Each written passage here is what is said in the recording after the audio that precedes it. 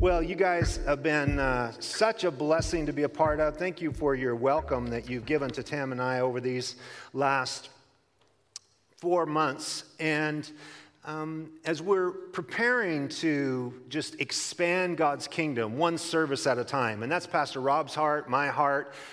It's hard to expand with some building project or another facility when we're in trouble with the law. So we're just going to maximize our square footage that we have here. So we're going to do a lot of services, whatever we have to do. And you please be praying we go back to court in April. And if you guys remember, a couple of weeks ago, the Acorn, the local newspaper, shared a story that the county prosecutor has settled up with all the COVID cases with businesses and churches except Godspeak and Pastor Rob McCoy. So they're making it a point to come after us specifically because you guys are sitting here with no social distancing and no mask, but we are having a great time, are we not? Amen.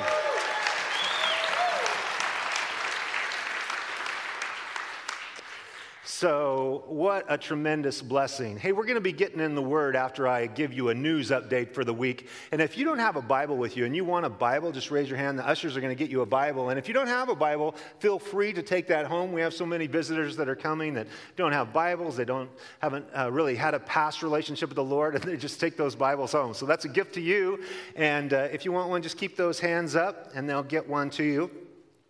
And you'll want to be opening to the Gospel of Mark chapter 14. And in a little bit, we'll stand and read God's Word. But we are going through Anchored in the Word. It's a 2-year Bible reading program from Genesis to Revelation. Most believers have never read the Bible from Genesis to Revelation. Did you know that? It's a big read. Sometimes it's a difficult read. You can bog down a bit in Leviticus if you haven't spent time in the Word. But we're going to lead you through it. And a message is going to come from the weekly reading. Pastor Rob has chosen a passage in our weekly reading to bring to the saints tomorrow morning, and I've chosen a passage from Mark chapter 14.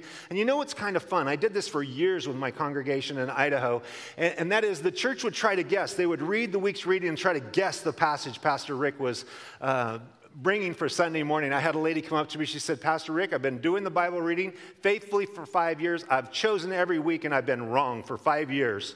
And so it's large passages of Scripture, but we're so excited about Anchored in the Word and the team that put it together.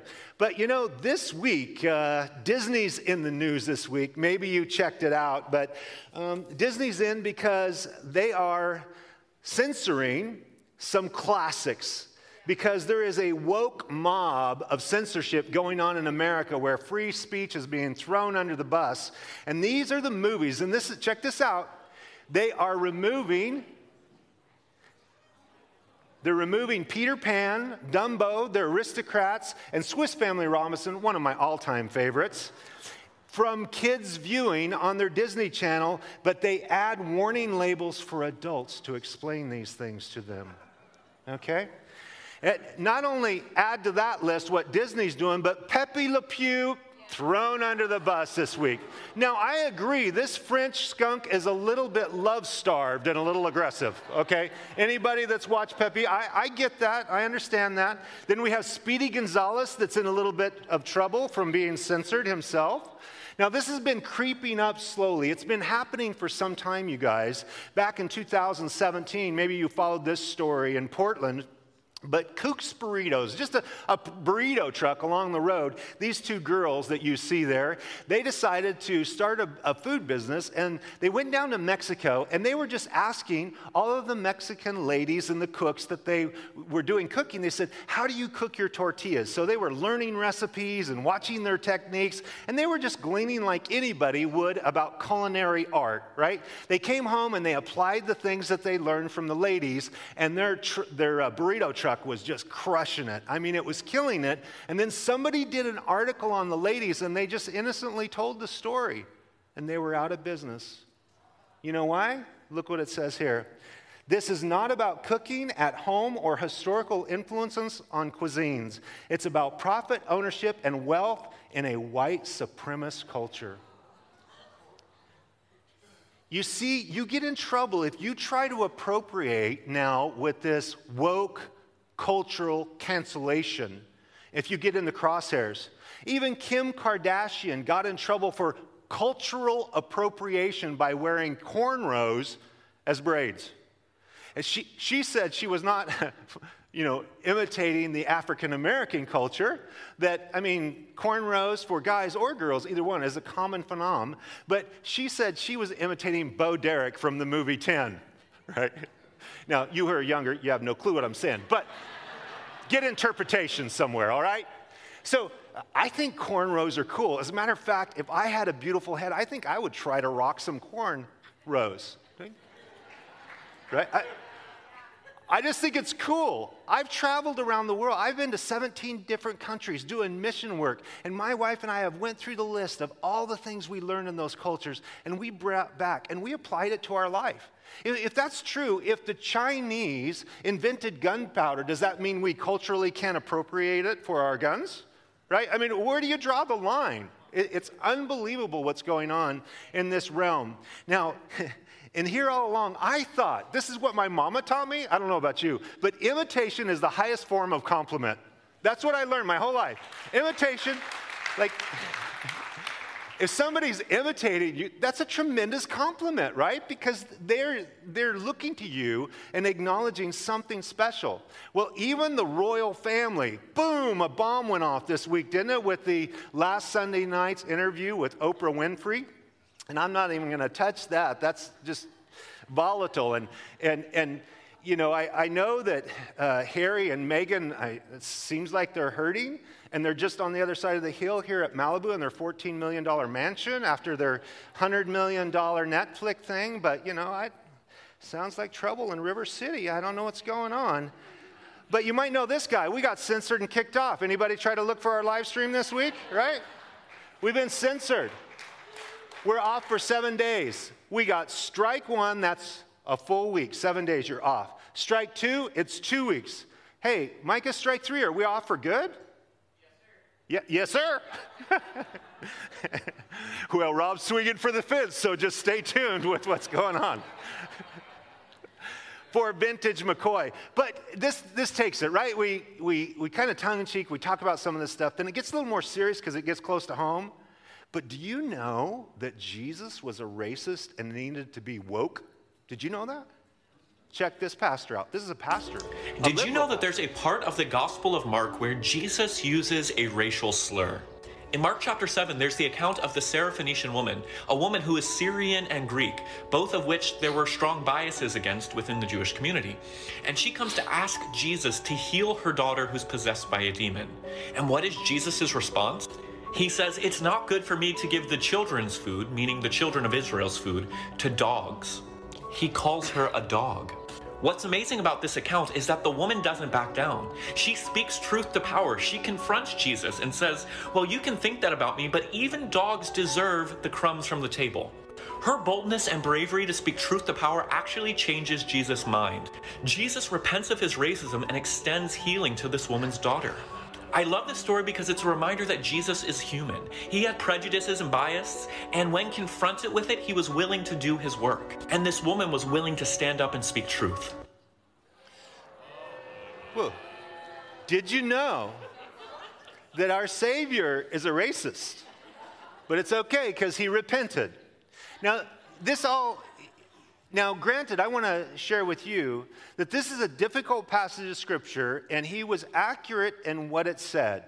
Jesus was bringing the gospel, and this is a plan that you see throughout the New Testament, the progressive rollout of the gospel to peoples. It's the Jew first, then the Gentile. This is the model all the way through the New Testament. The Jew first, the Gentile. Because the Jews had to go through so much as the keepers, if you will, of the family line to bring the Messiah and ultimately the Scriptures to deliver it to the world. So they got the first shot at the gospel. So what Jesus was saying is the gospel, the food, the nutrition of the gospel is not to be given to the Gentile dogs. He uses a tender term in the Greek, which is your pet puppy or your little dog that we could, some of you love your dogs more than you do humans, but that's understandable because some humans are difficult to love. But be that as it may, you knit little sweaters, they might be chilly, you're really into it.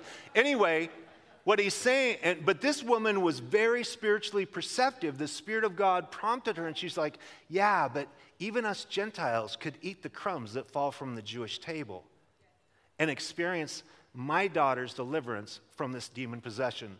And Jesus granted it to her and said, what incredible faith she had. Jesus taught some shocking, startling, hard teachings, and it takes a little complexity to check it out. When Jesus said, if your hand sins, chop it off. It's better to go into hell or to go through life without a hand than to go into hell for eternity, right? Now, did Jesus literally mean go around chopping off your hands, chopping off your feet, and plucking out your eyes? If that is the case, we would call our church the First Church of the Maimed. Right? We'd all be coming in on stubs. I mean, our hands, our feet, we're blind, we're bouncing around. Did he literally mean that? No, there's a spiritual principle that it takes a little complexity. Jesus said, if you don't hate your father and mother and love me more, you cannot enter my kingdom. Now, wait a second. You mean Jesus is teaching us to hate our parents? No, it's complex. It's called a shock factor in teaching because he taught in other places, rebuked the Pharisees because they were actually not honoring their father and mother. It's one of the 10 commandments, honor your father and mother. So what was Jesus saying? Jesus was saying your love for him in comparison to your love for anyone else should pale in comparison so much that those other people actually think you don't like him as much as you used to because your devotion Jesus is so preeminent in your life. And sometimes family members feel that way, right? Ever since you fell in love with Jesus, I can't persuade you the way I used to. Why? Because Jesus has become preeminent. The teaching of the Bible is not some simple thing, and the easy thing we could start from is Jesus. He who knew no sin, he was sinless, became sin for us that we might become the righteousness of God. 2 Corinthians 5:21. So we just start with good theology, and we're not thinking Jesus is in sin and racist and rebuked by a foreign woman, right? I mean, it seems pretty straightforward. But this is the kind of teaching. Other liberal teaching of pastors, they teach that Paul the apostle and Onesimus were homosexual lovers, that King David and Jonathan, Saul's son, were also lovers homosexually. And so you know what? You can make the Bible say a lot of stuff if you want to. But our job is to rightly divide the word of truth and to bring nourishment to God's people. Amen? Amen. Amen. So, that being said, let's get to the word. Amen. We want to open up to Mark chapter 14. If you have a Bible, we're going to stand and read these 11 verses together as we just honor the Lord, honor his word, hear from him. If you don't have a Bible, you can look on the screen and follow along with us. After 2 days, it was the Passover and the Feast of Unleavened Bread. And the chief priests and the scribes sought how they might take him by trickery and put him to death. But they said, not during the feast, lest there be an uproar of the people. And being in Bethany at the house of Simon the leper, as he sat at the table, a woman came having an alabaster flask, a very costly oil of spikenard. Then she broke the flask and poured it on his head. But there were some who were indignant among themselves and said, why has this fragrant oil be wasted? For it might have been sold for more than 300 denarii and given to the poor. And they criticized her sharply. But Jesus said, let her alone. Why do you trouble her? She has done a good work for me. For you have the poor with you always, and whenever you wish, you may do them good. But me you do not have always. She has done what she could. She has come before to anoint my body for burial. Assuredly, I say to you, wherever this gospel is preached in the whole world, what this woman has done will also be told as a memorial to her. Then Judas Iscariot, one of the 12, went to the chief priests to betray him to them. And when they heard it, they were glad and promised to give him money. So he sought how he might conveniently betray him. Father, we ask now in Jesus' wonderful name that your Spirit would touch our hearts, touch our lives, open our hearts that we might see wonderful things in your beautiful word. Nourish us, strengthen us, do heart surgery on us, Lord, to lead us in your way everlasting. In Jesus' name, and all God's people said, amen. Amen. You may be seated. We want to look at this passage of Scripture, and the title of our message is Loving Worship or Painful Betrayal. You know, love is such an expansive thing for our soul, isn't it? Love is one of those expanding things that really transforms us. And when we love God and we love other people, our life just feels like it's expanding with fullness and meaning and purpose and quality of life. But when you get the hurts and the pains of betrayal, and you shrivel and you shrink back and you begin to self-protect and you can't trust anybody anymore, then your life begins to shrink and to shrivel into a corner.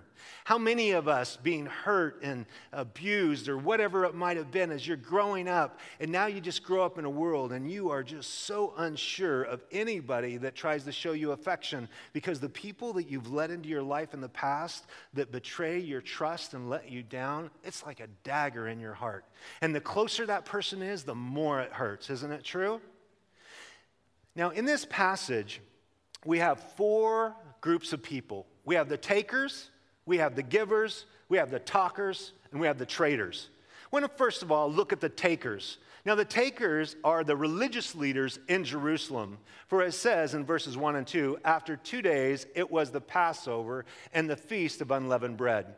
At a time of great celebration for the Jewish people, when they looked back 1,400 years earlier at their great deliverance out of Egypt, after 9 incredible plagues and Pharaoh constantly hardening his heart, God told Moses one more plague, the firstborn of all the Egyptians and all their animals are all going to die. But you Jews, you butcher a lamb and you put the blood across the top of the door and on the lintels, the side posts. And when the death angel passes over, he's going to see the blood of the lamb and you're not going to fall under judgment and the firstborn's not going to die. And after that day, as the next day when that happened, they all were told to get out by Pharaoh, get out of Egypt, and they were delivered from the bondage and the oppression and the sorrow of heart that Egypt had brought to their lives, and Pharaoh. And it's a picture of people that are under the bondage of the devil, the bondage of sin, and being set free and going out of the land of Egypt. They should be looking back. Now, connected, these two feasts were connected. The Passover happened, and then 7 days, the Feast of Unleavened Bread. The Jews were to go through all of their house, and it became this custom and a game for the kids. They would go through the house prior to the week of unleavened bread, and they would get all the leaven out of the house. You got to get it out because yeast is a picture of sin that corrupts. And so they got to repent, if you will. The house is cleansed from all of the leaven. It's a time to get cleansed. It's a time to be redeemed. And it was a time of celebration for the Jewish people. But the religious leaders who should have been focusing on remembering how they were delivered from the death angel that passed over and how should have been getting the leaven out of their hearts, their own sin, you know what they're doing instead? They're plotting to kill the Lamb of God that's going to take away the sins of the world. Isn't it ironic? You know, there's a lot of talk over this last 4 years about the swamp in Washington, D.C., right? President Trump was going to come and drain the swamp, but the swamp monsters were bigger than all of us thought, right? They're still there. It's like the Loch Ness Monster. I mean, it's pretty scary stuff. But Jesus was coming to drain the spiritual swamp of the hypocrisy of Jerusalem, where people had got into power, they had figured out the political structure and how to get wealthy and maintain power. There's nothing new under the sun, you guys. Nothing new under the sun. Humanity's the same. What do they want? Money and power. Money and power. Money and power. Money, power, and girls. Money, power, and girls. You know, Billy Graham used to say it this way: beware of the gold, beware of the girls, and beware of the glory. Only Billy can say that. You there on the television, I see that hand. The buses will wait. Come now. We won't do the altar call right now. Anyway.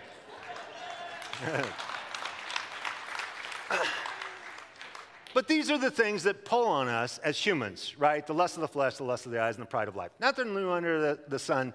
But this is the religious culture in which the Savior, the creator of the heavens and the earth, the great I Am, was coming into their midst. And he cleansed the temple, with a whip at the beginning of his ministry. 3.5 years later, when he comes back, he cleans it again with a whip.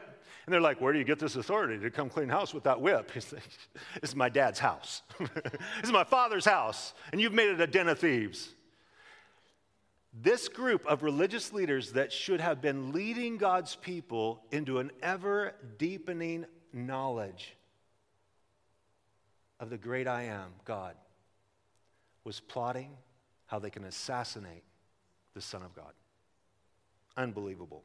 It says they sought how they might take him, in verse 1, by trickery and put him to death. Trickery is the practice of crafty, underhanded ingenuity to deceive or cheat by impostor or fraud. And they're going to find a friendly impostor who's going to be able to help them out with the trickery to get Jesus caught. But just because their murderous hearts were ready to assassinate. Basically, they're putting a hit on Jesus. Think about it. This is the Jewish mafia, and it's the high priest. It's the chief priest. But they're still politically savvy because, out in public, bless God, praise the Lord. People can play the game. It's the ultimate hypocrisy. But they're politically savvy, it says, not during the feast, lest there be an uproar of the people, lest their poll ratings go down. We got to do this at night, right? You got to figure out how to do it at night. You got to keep it under the radar. So in public during the day, we can be the robed, godly, most holy, right reverend individuals. And then at night, when nobody's looking, so that we can take care of this. Now, their motivation, you might think to yourself, well, they have the power. What was their motivation? Well, Pontius Pilate was an ungodly pagan leader, right? Governmental leader. And when the chief priests handed Jesus over to him to be crucified, this was his observation of the chief priests. It says in Mark 15:10, he knew that the chief priests had handed him over because of envy. Envy. They looked at the crowds that were following Jesus. They looked at his influence. They looked at his truthfulness. They looked at his authenticity. They looked at he was not intimidated. He feared no one. And he just called them all out. And they looked at that with an envy. Now, envy is one of the strangest human emotions you'll ever experience. It's the feeling of deep displeasure at the blessing of another. Isn't that twisted? It's so weird. This person's blessed. I hate their guts. What's that to you? You know what I mean? What's that to you? This person is wealthy, or they got the promotion, or they got this beautiful bride, or they have this, or you just name it. You can just fit it in there, and you look at them, and you just have a disdain for them. Because Solomon said it so well in Proverbs that envy is like rottenness in your bones. It eats you up from the inside, doesn't it? Now, you're human, so I'm going to say 100%, every one of you in this room has tasted the fruit of envy. You have looked at somebody and you saw that they are just more stinking blessed than any human should be. And you're just waiting for the day for them to stumble and, make a mess of their life so you can go, finally, they got theirs. You learn something about friends over the years. I realized that everybody that I thought was my friend, when I would share with them what a blessing this was, hey, I got a raise at work. Or I got this great deal on this rig, man. You want to see it?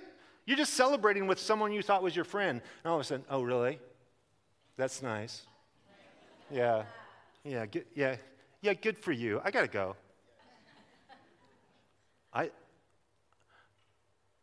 When one of my friends are blessed, I want to rejoice with them. It seems strange that Paul the Apostle would have to tell a group of Christians in Rome, in Romans 12, he said, rejoice with those who rejoice and weep with those who weep. When somebody's rejoicing, rejoice with them. And if they're crying, just be quiet and cry with them. We do the exact opposite. If they're rejoicing, we're weeping. How come it's not me? Right? And if they're weeping, we go, we're rejoicing. It's about time. We are twisted people, folks. Right? This is our on-the-couch moment about envy. I want you to know, honestly, there's some people in this room that envy is robbing you of daily joy. Envy is robbing you of daily joy because you look at somebody and you see the blessing of God in their life and it makes you sick. Crazy stuff. The religious leaders, they're no different than you and I.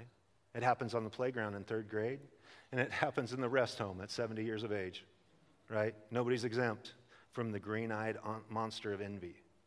That's what was going on with these guys. But then we turned the corner from the takers because those guys only know how to take and serve me, serve me, serve me. And then you have the givers. I love this. It's such a beautiful contrast in verse 3. And being in Bethany at the house of Simon the leper, as he sat at the table, a woman came having an alabaster flask of very costly oil of spikenard. Then she broke the flask and poured it on his head. Now, it's a very expensive, fragrant, essential oil called spikenard. And it was worth a year's worth of wages, we'll find in a moment. Just pray tell, how expensive do you think the most expensive bottle of perfume is in the world? Before you answer that, and I'll give you a chance after this brief video, check out this brief video because this perfume is the most expensive perfume in all the known world. It's called the Spirit of Dubai. Our story begins with the hint of a subtle fragrance carried by the warm desert winds to the sea. I am the Spirit of Dubai, and this is Dubai Baha. Come with me, explorer, and experience the wonder of wonders.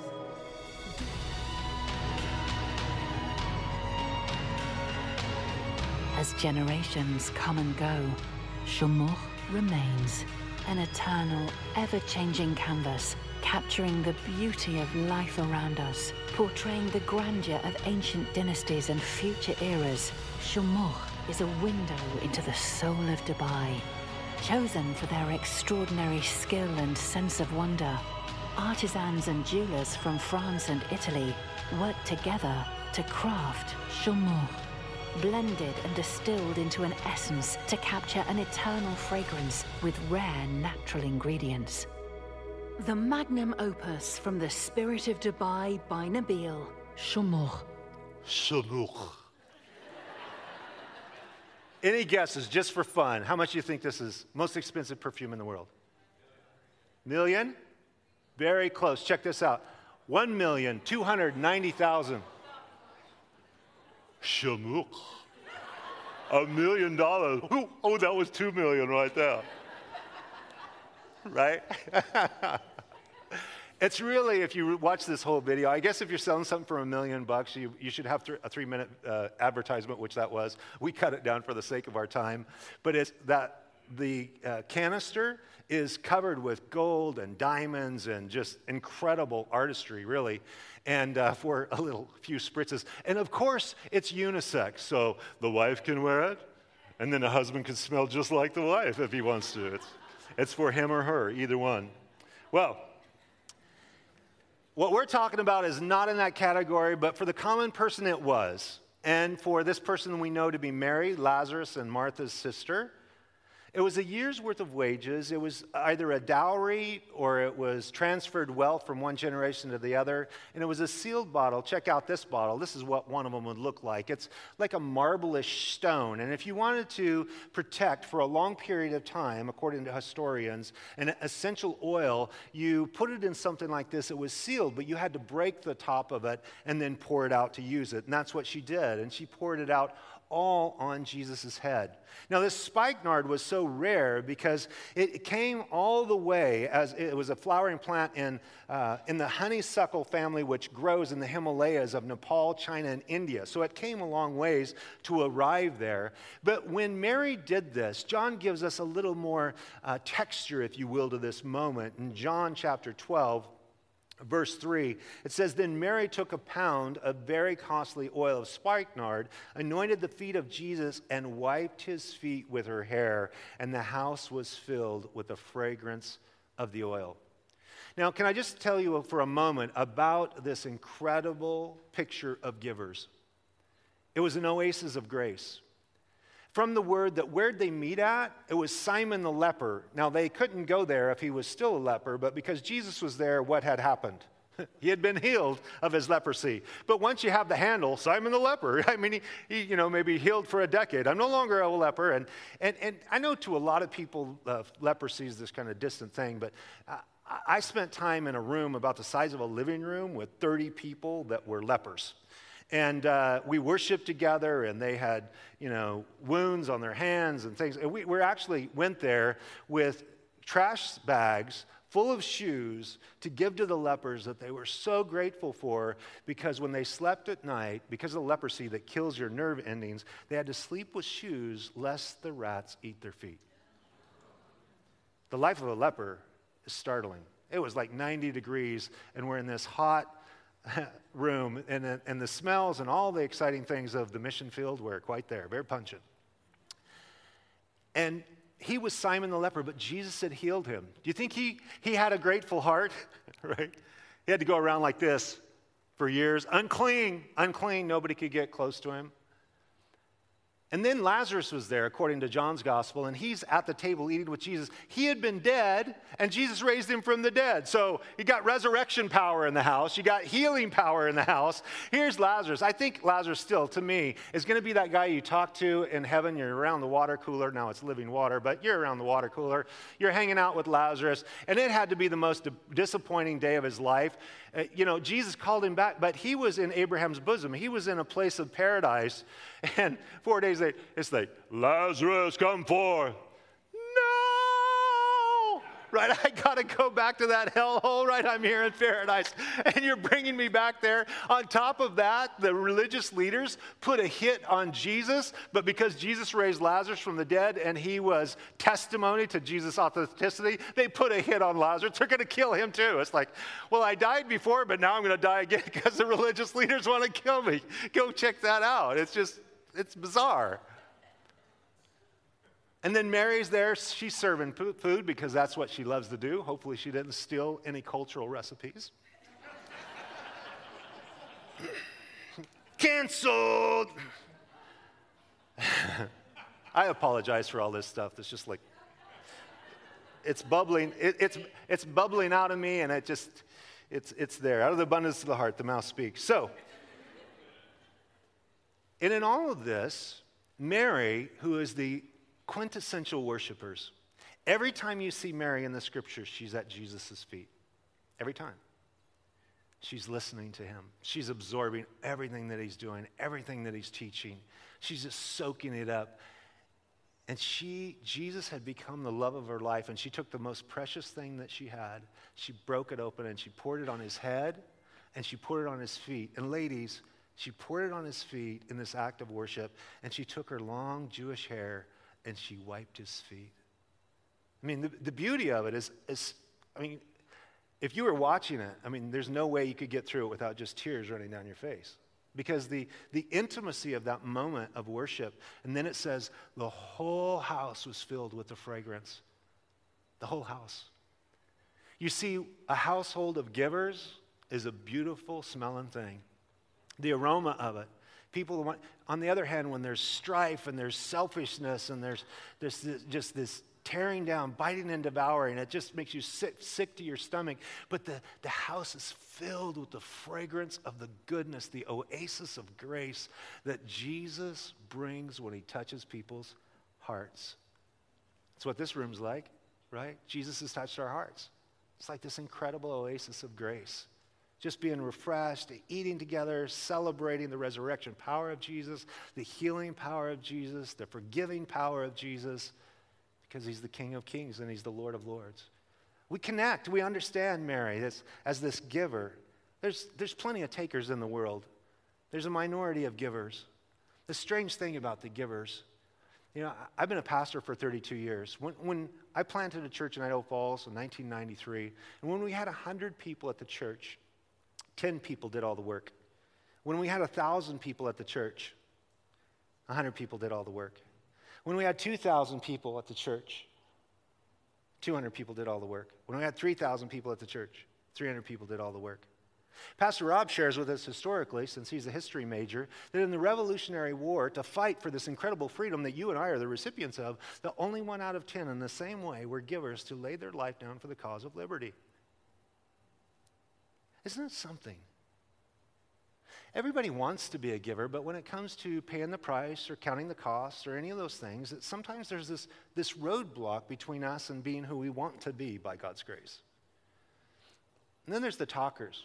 Now, who in the world could find anything negative to say about that beautiful picture I just described? Here's a woman pouring out this beautiful essential oils on Jesus' head and feet and wiping them, especially if they felt the same way. I promise you, Simon the leper felt the same way as Mary. He was healed of leprosy. I promise you that Lazarus, who was raised from the dead, well, that's a little question mark. Anyway, he had to come back to the hellhole of earth. But still, he understood that moment. And Martha as well, because her brother was restored to her. But who could come here tonight and tear apart just a beautiful time that we're having? Plenty of people. Plenty of people. Right? They're going to find everything wrong with what we've done. And nothing new under the sun, as I said. Look at this. There's the talkers. In verse 4 and 5, but there were some who were indignant among themselves and said, why was this fragrant oil wasted? Look at their perspective. What she did for the Savior of the world was a waste. For it might have been sold for more than 300 denarii and given to the poor, and they criticized her sharply in front of everybody. They humiliated her. They shamed her right in front of the Lord. Now, the real motive of this, John gives us, and I'm so thankful for the nuances that John chooses to give greater detail in this section of the story than the other gospel writers. And this is what he says. He says the ringleader, first of all, was Judas Iscariot. And the other people joined in. Because I want you to know, in your human nature, your fallen nature, as soon as somebody in a room starts criticizing and complaining, we all jump on board. Right? It's our human nature. It's our downward step. It's easier to criticize than to encourage or build up. It just is. It's just a fallen human nature thing. But this is what John says. John 12:6, he says this about Judas Iscariot. Not that he cared for the poor. He cared nothing for the poor. But because he was a thief and had the money box and he used to take what was put into it. Out of the 12 apostles, he was the treasurer. And the treasurer was a thief. And all the money that was put in there, he's just like, kid, 1 for Jesus, 9 for me. 1 for Jesus, 9 for me. He's ripping things up. And so when he saw this waste, it was like, to him, a dagger in his heart, because he's like, 300 denarii. You know how much I could have pocketed out of that? I got to spend it on myself. He didn't care about the poor. Selfish ambition is the root of Judas Iscariot's problems. And so now he's the ringleader of talkers. He's going to be ultimately the traitor, as we'll look at in a moment. But get this, I've discovered that those who are the talkers are usually one step away from being the traitors. And they round up the people around them and Now, church life's a place where people love to talk. And not always in the best way. I met this couple, when I first got here, I lived in a hotel room for about a month till we could get into an apartment. And I was out at the pool, and the Lord ministered in my heart to go minister to this young family that was there at the pool. So I was sharing the Lord with them, and we were having a great time. And then his parents came. They were about my age. And the father lives up here in the neighborhood somewhere, and he said, what's that app, Neighbor? Nextdoor. It's the app Nextdoor. Thank you. I'm technically illiterate. And so I told him I was here at Godspeak and this and that, and his eyes got real big, and he goes, ooh, people on Nextdoor do not like you guys. He said, you should see the things they're saying about you. And he said, I just kind of sit back and think to myself when I hear all these harsh comments, like, people, this is just a church. But the neighborhood, my wife, the first neighbor that she met in the apartment complex where we're at, she was just asking her about the area. She was a fire-breathing hater of everybody that's gathered here. That was my wife's welcome to the neighborhood. Hello. Glad you're here.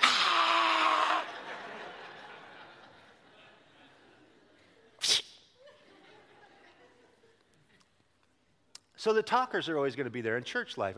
You remember growing up, I used to watch Charlie Brown, and all the adults all go, wah, wah, wah, wah, wah, wah, wah. That's what church life's like. It's a lot of like, wah, wah, wah, wah, wah, wah, wah. Everybody, we should do this, and we should do that, and that should happen that way, and this and that. Everybody's an armchair quarterback.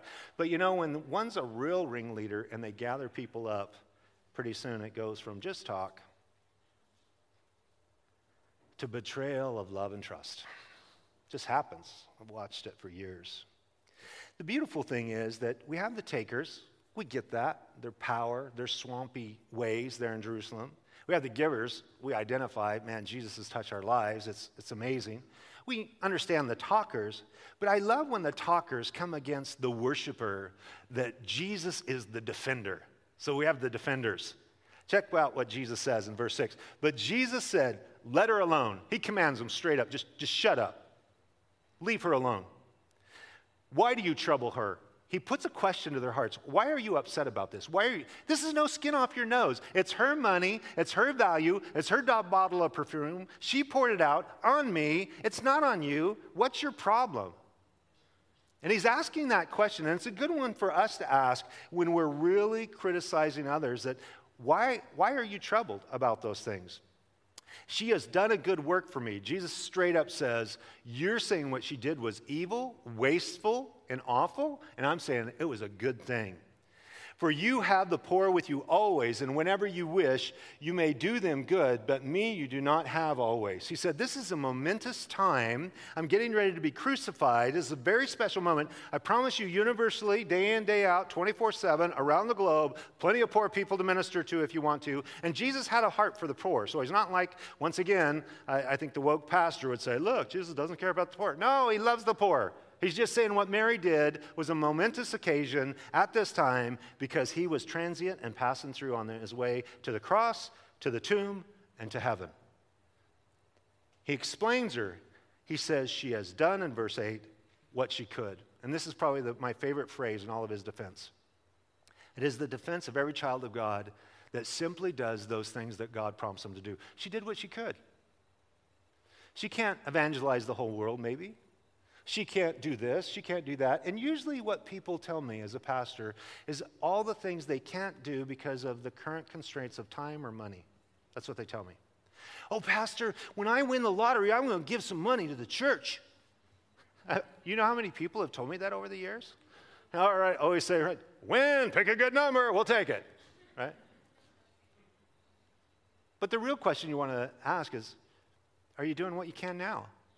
Right? You're not getting 20 years of monthly payments of $20,000 or whatever it is, some ridiculous thing, but you're just doing what you can. The widow's 2 mites are a testimony to that. She had 2 mites. It was all she had, and she did what she could. God never asked you. He never asked me to do what I can't do, ever.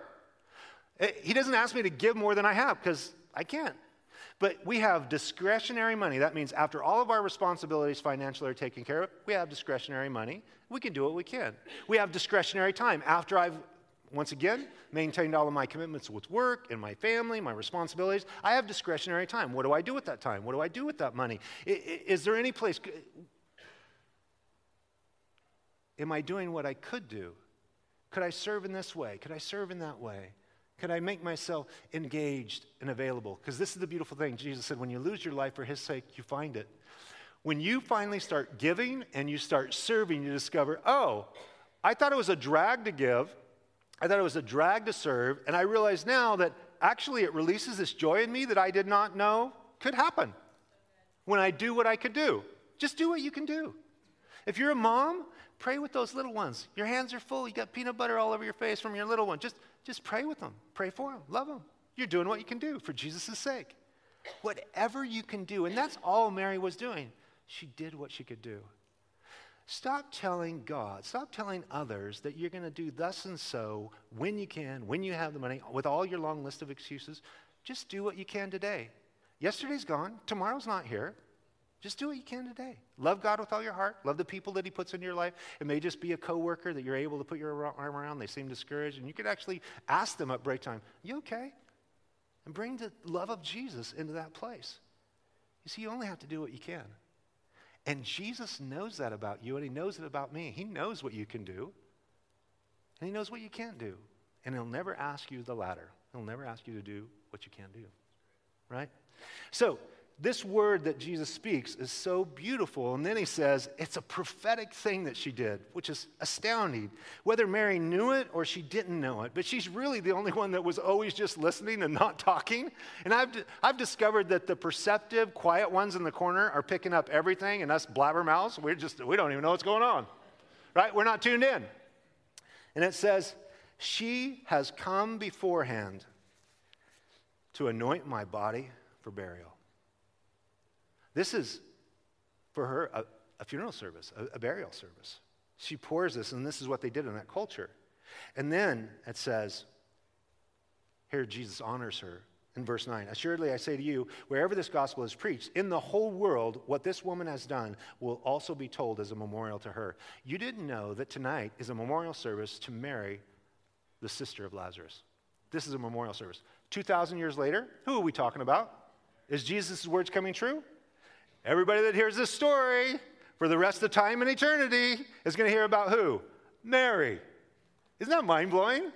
Mary's still getting kudos. Cha-ching, cha-ching, cha-ching. Honored from the Lord. Wow, just blows my mind, the goodness of God. Well, the traitor, we'll move through him pretty fast because it's not very fun to talk about. We see the traitor in Judas Iscariot in verse 10 and 11. Then Judas Iscariot, one of the 12, went to the chief priests to betray him to them. And when they heard it, they were glad and promised to give him money. So he sought how he might conveniently betray him. You know, there's some famous traitors in history. Cassius and Brutus, they gang up on Julius Caesar and they kill him on March 15th. Thus the statement, beware of the Ides of March, right? And so it's this classic story of friends betraying and breaking trust and breaking loyalty. Probably the most famous in our nation is Benedict Arnold in the Revolutionary War. And what many people don't know, I just learned, growing up in school in history, that he was a turncoat. He went over to the British. But what you don't hear is he was a hero in three different battles in 1775, another battle in 1776, another battle in 1777. He never really got that much recognition, and he was a poor money manager, so he got over his head in debt while he was trying to fight the battles, and he just needed a way out from the debt. And so he sold his services. He sold his soul because over to the British, as long as he got a commission, they gave him money, and he escaped his debts to be a turncoat. Now, there are certain people that you're not going to, if you're expecting a male child, I doubt if Judas is on the list for names. What do you think? Here's my son Judas. What's his middle name? Hopefully not Iscariot, right? I mean, if you have a little girl on the way, what are you going to name your little girl? Jezebel. Oh. Do you know that story? Right. Are you going to name a little girl Jezebel? Are you going to name a little boy Judas? Are you going to name a little boy Benedict Arnold? Probably not, because they start at a serious disadvantage, do they not? Right? And so it becomes synonymous with ultimate betrayal. And as it becomes synonymous with ultimate betrayal, you see, every traitor has a price, right? Judas had his price. It says in Matthew 26:15, what are you willing to give me if I deliver him to you? And they counted out to him 30 pieces of silver. The Savior of the world was worth the price of a first century slave. 30 pieces of silver. He sold his soul for 30 pieces of silver. At the time, maybe it seemed significant, I don't know. But his greed got the best of him. It seems he was pushed over the edge when he missed the big payday of the 300 denarii from the perfume that Mary, and he was so torn up that he went to him and said, how can I, make some money here and betray him? And then you have the traitor's tragic end. After Jesus is arrested and he realizes that he's blown it because Jesus is innocent, it says in Matthew 27, verses 3 through 8, then Judas, his betrayer, seeing that he had been condemned, was remorseful and brought back the 30 pieces of silver to the chief priests and elders, saying, I have sinned by betraying innocent blood. And they said, what is that to us? You see to it. Then he threw down the pieces of silver in the temple and departed and went out and hanged himself. He commits suicide. He's remorseful. He feels bad, but he doesn't repent. You see, at the same period of time, Peter's going to deny the Lord 3 times, and then he gets restored through repentance. Judas is remorseful, and he never repents, and he goes out and kills himself. You see, regret and remorse that's not taken to the foot of the cross will always crush you. It'll just crush you. You got some sin, and this is a scary thing for you guys, male and female in this room. There's a Judas Iscariot in every one of us. It's called our flesh. Paul the Apostle said, "In my flesh dwells no good thing." There's part of my nature that is drawn to bad things, just like you. The lust of the flesh, the lust of the eyes, and the pride of life. Those 3 things that John the Apostle tells us are basically the Achilles heel of our soul. Now, in this experience that we see, if I sin and blow it, like you might have come in here, maybe you limped in here spiritually speaking tonight. Not physically, but you limped in here. Your life's been a mess. You know Jesus, but you feel like you have been so betraying the trust and the love that you have with him from sin. And that Judas Iscariot has got the best of you, the inside, your flesh, your fallen nature. But you don't have to leave here remorseful, man. You can leave here repentant and cleansed and washed and free, because that's what the blood of Jesus makes possible for you and I. Jesus' love is redemptive, not condemning. He said, "I didn't come to condemn you. I come that you might be saved." He didn't come to condemn. The devil comes and condemns. You know who is whispering in his ear, in Judas's ear? Satan. Yeah, just end it. End it. That's his voice. He will always drive you from the throne of grace and crush you with your sin. He tempts you into it, and then he dogpiles and crushes you in it so that now you think there's no way out. How many people I have seen rescued from the very brink of blowing their brains out by the grace of God, by Jesus' love and grace. And you think, well, at least his journey here as a traitor on earth is over. He hung himself. What will it be like for Judas in eternity? Wow. You're the guy in eternity that betrayed the Savior of the world and never repented. Jesus tells us what it would be like in verse 24 of Matthew 26. "The Son of Man indeed goes just as it is written of him." It was prophesied what Jesus would be going to the cross. "But woe to that man by whom the Son of God is betrayed." What does he say? "It would have been good for that man if he had not been born." Is that one of the most sobering? That just lands in your soul like, oh, it would have been better for me not to have been born to go into eternity. And he chose to go into eternity. He expedited the process. He hung himself. And he went into eternity. And Jesus said, "You know what? For that guy, it would have been better not to have been born." But isn't that true for everybody that goes through this life, having opportunity after opportunity 1,000 times in their life in America to hear the good news that Jesus loves you, died on a cross for your sins, was buried and rose from the dead, and if you receive him as your Savior and experience the forgiveness of sins, you'll have eternal life with him, and you reject it and you reject it, and you go into the grave rejecting him, and you go into eternity forever separated from him, no doubt in the eternity. Your memory is totally intact according to the story that Jesus tells us about the rich man and Lazarus.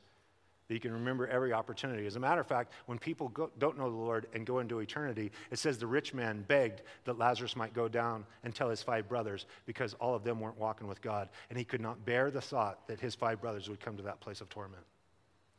It wasn't until the rich man got to hell that he actually became an evangelist. Isn't that bizarre? The evangelist for hell. Now, I've seen some evangelists that resembled that remark, but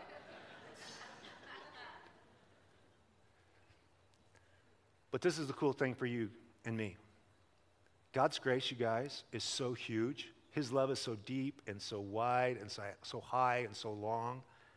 He just wants to meet us here tonight. He wants to do that work in our hearts. And we're going to stand together, close in prayer, and then Mike and the team's going to come bring a great song about us being delivered by the Lord. Let's stand and we're going to pray together.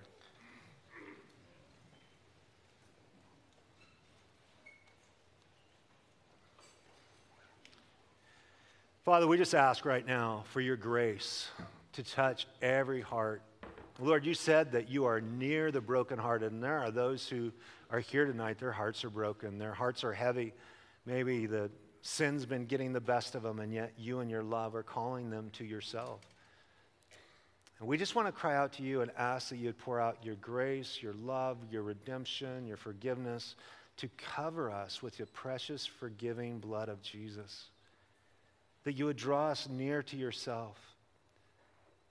That we would turn from our course of sin.